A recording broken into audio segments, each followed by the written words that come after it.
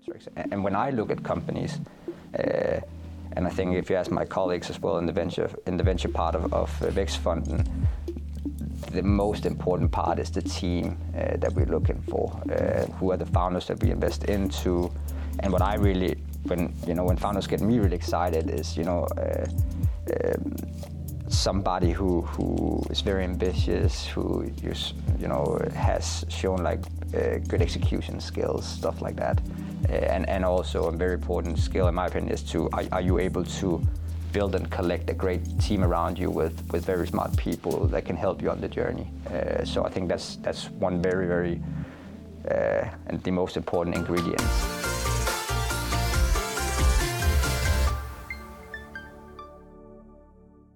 Mathias, it's great to meet you. Thank you so much for spending time with us today. To start, please tell us who you are and what you do. So my name is Mathias, and I work for the Danish growth fund called Vækstfonden, which is the sovereign fund of Denmark. We have one LP, which is the Danish state. I work in the venture capital department of Vækstfonden, and specifically in the early stage investment department, where we do investments ranging from pre-seed to seed stage. So that's basically what I'm doing. Okay, so now you've introduced a number of terms that I would like to get into more detail as we go through the conversation. But just for those out there that don't really understand anything about venture capital, can you explain to us what venture capital is and how it works? I think that depending on who you ask, right, I don't think there's like a real solid definition of what venture capital is. So I think it's about who you ask. And from my perspective, I think that if you could look at it in this way, that if you have read the book Lean Startup, for instance, with Eric Rice, I think he defines entrepreneurs as people who work on building solutions and products in circumstances of extreme uncertainties. And I think if you translate that into what we do as venture capitalists, we are investors that try to help these entrepreneurs reach the long-term growth potential through access to capital, network, knowledge, and so forth. So I think that's basically what we do, and we do that through an equity investment, basically. Okay, so then, based on what you're saying, venture capital is just one of the ways in which startups can get access to capital. Yes, venture capital is equity investment into early stage companies, I would say. Put it very, very basically. And what other ways are there for startups to actually fund their activities? I think, these days there's a lot of different financial instruments popping up and opportunities, right? So we've seen an increase of different financial instruments coming from business angels, individuals that is putting money into investing into companies. There's more and more equity crowdfunding platforms, like you probably know Funderbeam, for instance, popping up. Micro VC funds, groups of small private people going together and maybe in a more professional setup putting money into it. And then you have venture capital companies. And I think you will also probably see a lot of new initiatives like revenue-based finance solutions, maybe even peer-to-business lending opportunities, stuff like that. So I think you can look at it from there's a group of equity parts that is more active, and then you have debt facilities that is more of a passive form of capital to startups. Yeah. All right, that's really interesting. So can you tell me why a founder might choose venture capital over one of the other different types of access to credit? I think it's funding. Yeah, I think it's how you could look at it is, from a founder perspective, is that what kind of company you're trying to build and what kind of journey are you going on and what do you need to succeed on that. And I think that's how you should choose between debt and equity probably, and what kind of stage your company is in. So what you get from an equity investment, in my opinion, is that you get capital, of course, but you also get network, and you get mentorship probably, and all the things that come with active ownership. But the trade-off is that you have to sell some part of your company, right? Sell some of the upside. So that's how you should balance it. And if you look on the debt side, you don't dilute yourself, you don't sell anything in a company, you get all the rights to future profits and so forth. But the trade-off is that you don't get all the same network, active ownership, mentorship, and so forth. And I think every company has probably used both tools down the journey, but depending on where you actually use it in the life cycle that you're in. Yeah. Right. Okay. So let's talk a little bit about that life cycle, because you introduced some terms. You talk about early stage and pre-seed. Please break that down for us. What are the different stages of investment in a company from the moment they start? I'm a part of an incubation program out here in Copenhagen, Finland, and I get that question often. So can you really break that down? And in my opinion, personal opinion, it's more VC lingo thing. It's not. If I was a founder, I wouldn't focus that much on that. But if you look at all this terminology of pre-seed and seed and so forth, it's basically a way of defining what part of the life cycle of your company. I mean, how mature are you as a company in terms of product development, commercial traction, and so forth. So if you're a pre-seed company, you're very early stage. Mm-hmm. If you're like Series C, then you're probably a scale-up. And then it's also a thing that you use to kind of define what size of the round that we are talking about when you're raising capital. So, of course, if you're a pre-seed round, then you're raising a less amount of money than you are if you're doing like a Series A. So that's basically trying to define stage of the development of the company and also the amount of money that you're trying to raise. Okay, tell us now a little bit more about Vækstfonden. What's the purpose of the organization? What do you do? What distinguishes you in the market? Yeah, so Vækstfonden is a quite unique organization here in Denmark. So again, we are the sovereign fund. We invest on behalf of the Danish state. Our purpose is to support the ecosystem of SMEs, and we try to pick and develop the companies that Denmark cannot afford to miss out on, basically. Mm. And we have a broad range of different financial instruments to support that. We can do everything from debt to subordinated loans, guarantee, stuff like that, into venture capital, business angel matching loans. We do funds of funds investments into other VC funds and buyout funds. So we have like all different kinds of instruments. And then what makes us kind of unique, of course, is that we are a sovereign fund, but also that we are built and born as a truly patient and long-term investor, which means that we don't have any like end date on when we have to get in and out. We're patient. We try to push to let the company grow in the way that they think is right pace and stuff like that. And yeah, so that's what I think makes us unique. Then of course, when you have all these different kinds of instruments, it makes it possible for us to sort of customize different financial solutions on your journey, meaning that back to the life cycle, right? If you are an early stage company, you have probably one sort of capital need, and then if you're a more mature company, you probably have another one, and we have different financial instruments. And then final, very important part of our business is that we always do that in partnership and syndication with the private market, so to say.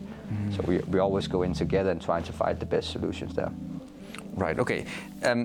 Now, we've seen an increase in investment in various industries over the past 5-10 years in the Nordics. Yes. Have you noticed any changes in the flow of capital or any trends in how the capital is flowing to these organizations? I'm primarily focused on the Danish market, so that's where my point of view is. But I think, yes, there's been some changes. You will probably see when I talk to some analysts in our company, you will see like an inflow of a lot of foreign investors, which means last year, for instance, there was a large pickup in like US investors into like the Danish market, for instance. That means that the rounds is becoming larger. There's more competition around getting into like good deals, stuff like that, which is very good, which means that the venture capital market is maturing, in my opinion. Mm-hmm. And then again, back to the different kinds of financial instruments that is also becoming available for startups and scale-ups, means that there's all different kinds of opportunities now than there wasn't there for like 10 years ago, for instance. So I think you're gonna see changes in the inflows of capital, definitely. And it's more available, basically, for the company. So that's good, very good. Okay, but we've talked about the alternatives or the options that founders have in order to gain capital. What about if I'm an investor? Or let's say I'm an angel investor. I have a little bit of money that I want to put to good use. What are my options? What could I do in collaboration with an organization like Vækstfonden? we have in Vækstfonden we have actually a program where we sort of vet some of these business angels and make them into a program where they can, do an investment and then they can take a loan from Vækstfonden and put directly into the company. So that's one solution that we work closely together in a more formalized way. But again, in the team that I'm in the early stage company, when you can't invest alone, we tend to also see if we can attract private investors. And in the very early stages, it's actually often business angels that we do this together with, and it creates a lot of value because we in the VC world, most of us are like generalists, and it creates a lot of value from my point of view to attract industry experts from business angels into the company that could be more hands-on, maybe have more deep industry knowledge into the specific case here. So we think there's a lot of value of working together. And I think what we're seeing there is that there's coming more business angels, and that's actually coming a sort of a wave of former founders that's popping back into the community or to the ecosystem, investing into new startups, which is creating a lot of value, in my opinion. So that's definitely something I'm seeing, and it's very interesting. Right. We've also spotted a trend in which there's companies popping up that they're using technology to democratize things like investment, wealth management, venture capital. Yeah. How is that impacting the venture capital market? It's a tough question. I think that it's sort of, I think in the future, you have to be really careful about predicting the future, but I think it will create some opportunities of democratizing the asset class of alternatives, probably, that you can invest into sort of the private equity market now. And there's different ways of doing that, not only into startups, but there's also a range of platforms giving access to real estate investment and so forth. So I think that's definitely something that is coming, and how it's affected us, meaning that, like I said before, I think it's this good synergies between venture capital firms as generous, most of them, and having industry experts and giving that in, that brings a lot of value to the company. So I think that's the best way to actually look at it. That's what I'm experiencing. Right. So just the question that I have now is, so private equity through a democratized process, is that in competition with venture capital of the sort that Vækstfonden will provide, or is that something that you leverage for synergies?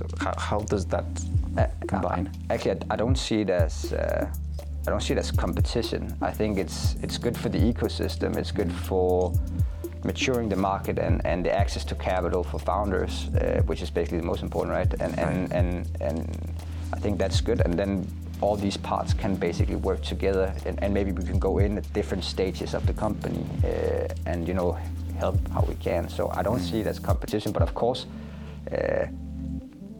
different tools means that you have different availabilities for the founders, and they will have to pick. But that's how it's supposed to be, in my opinion. Right. So I think there's good synergies in it. Okay, and earlier in the conversation you mentioned that your purpose is to make sure that you invest in the companies that Denmark cannot afford to miss on. Yeah. So the question I have now is, what do you look for to know that this is a company that you cannot miss to invest on? Again, very, very good question, and I think that even within our organization, that kind of depends on who you're asking. But we are a financially driven organization, but we have a heavy focus on innovation, on responsibility, and environmental return. But we also look at classic financial metrics. And when I look at companies, and I think if you ask my colleagues as well in the venture part of Vækstfonden, the most important part is the team that we're looking for. Who are the founders that we invest into? And what I really, when founders get me really excited is, somebody who is very ambitious, who has shown good execution skills, stuff like that. And also a very important skill, in my opinion, is are you able to build and collect a great team around you with very smart people that can help you on the journey.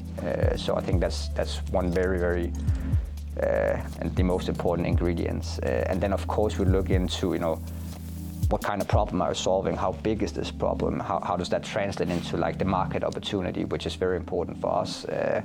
We look at the solution or the product that you're building. You know, how unique is that compared to like the state of art in the market that you're in, and also, you know, how transformative it is, how it's going to transform the industry that you're in now.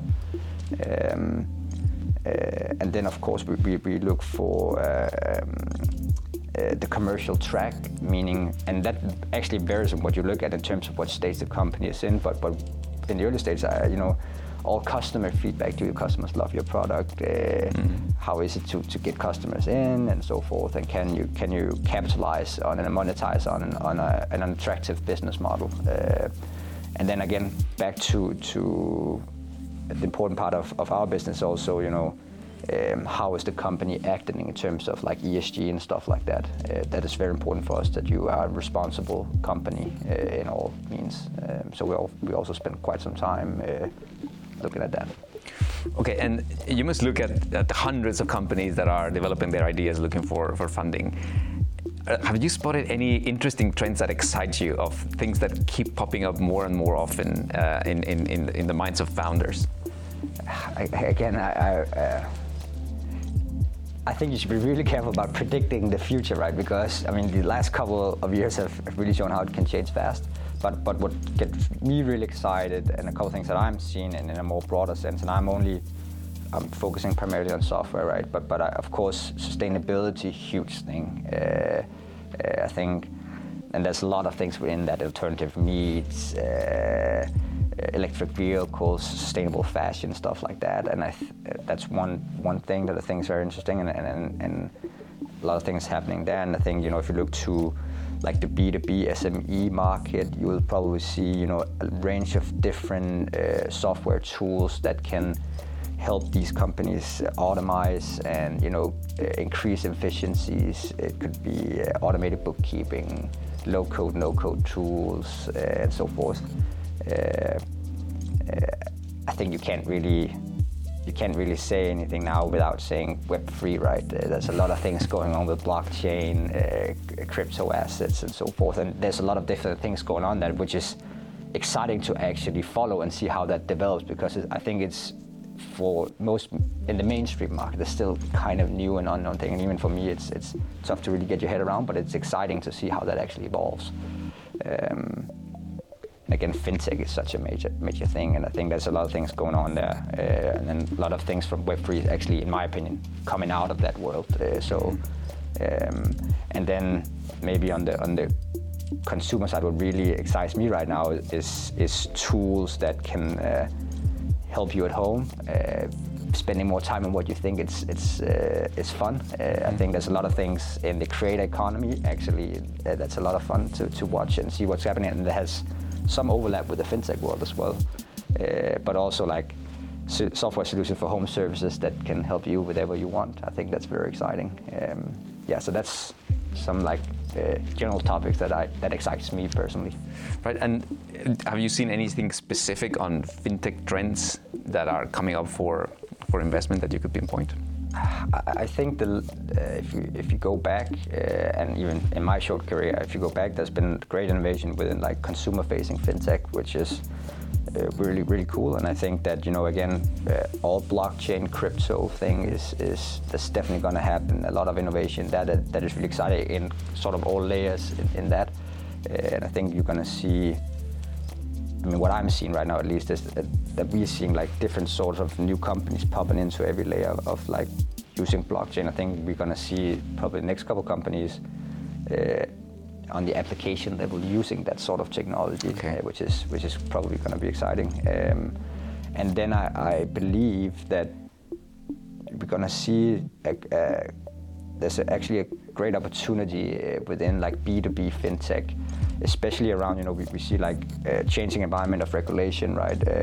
We have seen like the conversation has been a lot about fintech and the legacy banks and stuff like that. And I think there's a great opportunity in where in the intersection between the two of them, if you can, we've seen solutions that is helping the larger financial institution being more digitalized, being maybe a little bit more consumer friendly, and maybe adapt technology like we have in all different kinds of areas like you and I are used to. And I think if you can work with the large financial institutions, there's great market opportunity there. And I see some of the companies coming through that is focusing on that. So I think that's some of the trends that I'm seeing, at least in the companies that I'm looking at. Okay, and you also mentioned that for Vækstfonden, the founding team is very important. Yes. Are there any skills in terms of background that you see that you say, well, these skills need to be present within the founding team? It could be like engineering or computing science or any other scientific field. Anything that stands out from that balance of skills and capabilities? I think a diversified team in all means. It's important for me, at least, and I think that's what we look at. So having a diversified team in terms of gender, background, age, and so forth is really good, and it's a very important ingredient in actually building a strong founder group, in my opinion. And I think that we really look at complementary skill sets. So both commercial skill sets with technical skill sets, marketing, go-to-market, and I think again back to the other point that I made was that I really like when you see like very ambitious entrepreneurs that has a vision for the future, but is capable of putting in a way that you and I believe, well, this is really going to happen, and also seeing people that is really, really good with people skills, building teams, attracting really good talent to the group in all layers of the organization. I think that's probably the most important skills that you can have, is to really be good at attracting talent. Yeah, so that's what really excites me. We talk to founders all the time, and one of the things that we consistently hear from them is that when they face the prospect of investment, especially with in private equity, that they find it really hard to get investment if they have not failed in the past. Is that something that you've seen as well, or that you would relate to? To be honest, not really. I think what probably comes out of that is that, of course, if you coming back to like the industry knowledge, if you have been in a startup, if you've been on the journey before, then it creates kind of trust with the investors that you've tried this before. Maybe you have succeeded, but I don't know about the failure part. I have invested in like first-time founders as well, so I don't really focus that much on that part. But I think it's a great skill set to have an experience, to have tried the journey before, being in a startup, scaling it up and so forth, and see what works and what doesn't, and what to avoid and so forth. So that's definitely a thing that we like to see. Okay, and then just the last question. So let's say that someone listening to this interview might have a great idea, but might not have the necessary experience or the confidence to say, well, I should actually go and pursue it. What sort of things would you recommend a potential founder to focus on in order to be able to build their skills, their confidence, and their capabilities to eventually be able to attract capital and launch their idea? Well, first of all, if you haven't done it before, don't be afraid of doing it. So I mean, there's a lot of successful people that wasn't necessarily an entrepreneur before, but jumped out and did it, and very successfully. So don't be afraid of that. And I think that being open and also being open about your idea, telling people about it, asking for input, and just reach out to other people that's tried it before, for instance. I think that's very good. I have never heard of anybody that has been reaching out to an entrepreneur and having a no of not spending like 10 or 15 minutes of getting the input. So reach out to people in the community, also investors. From my perspective, I think every investor is kind of open to listen to new ideas and open to meet new founders. And then I would say if you come to a stage where you maybe have a little founder group there, and you're ready to look for investors, then my suggestion would be prepare. Make sure you're prepared when you start, and talking with investors, everything from budgets to business plan to how you think the company is going to evolve over time and so forth. So I think prepare. So that's some of the things that I would do if I was a first-time founder. And that said, I've never been in the founder's side of it, but from my side, that's what I would do. Yeah. All right, Mathias, well, thank you so much for spending time with us and for opening our eyes to this fascinating world of venture capital. Thank you for having me.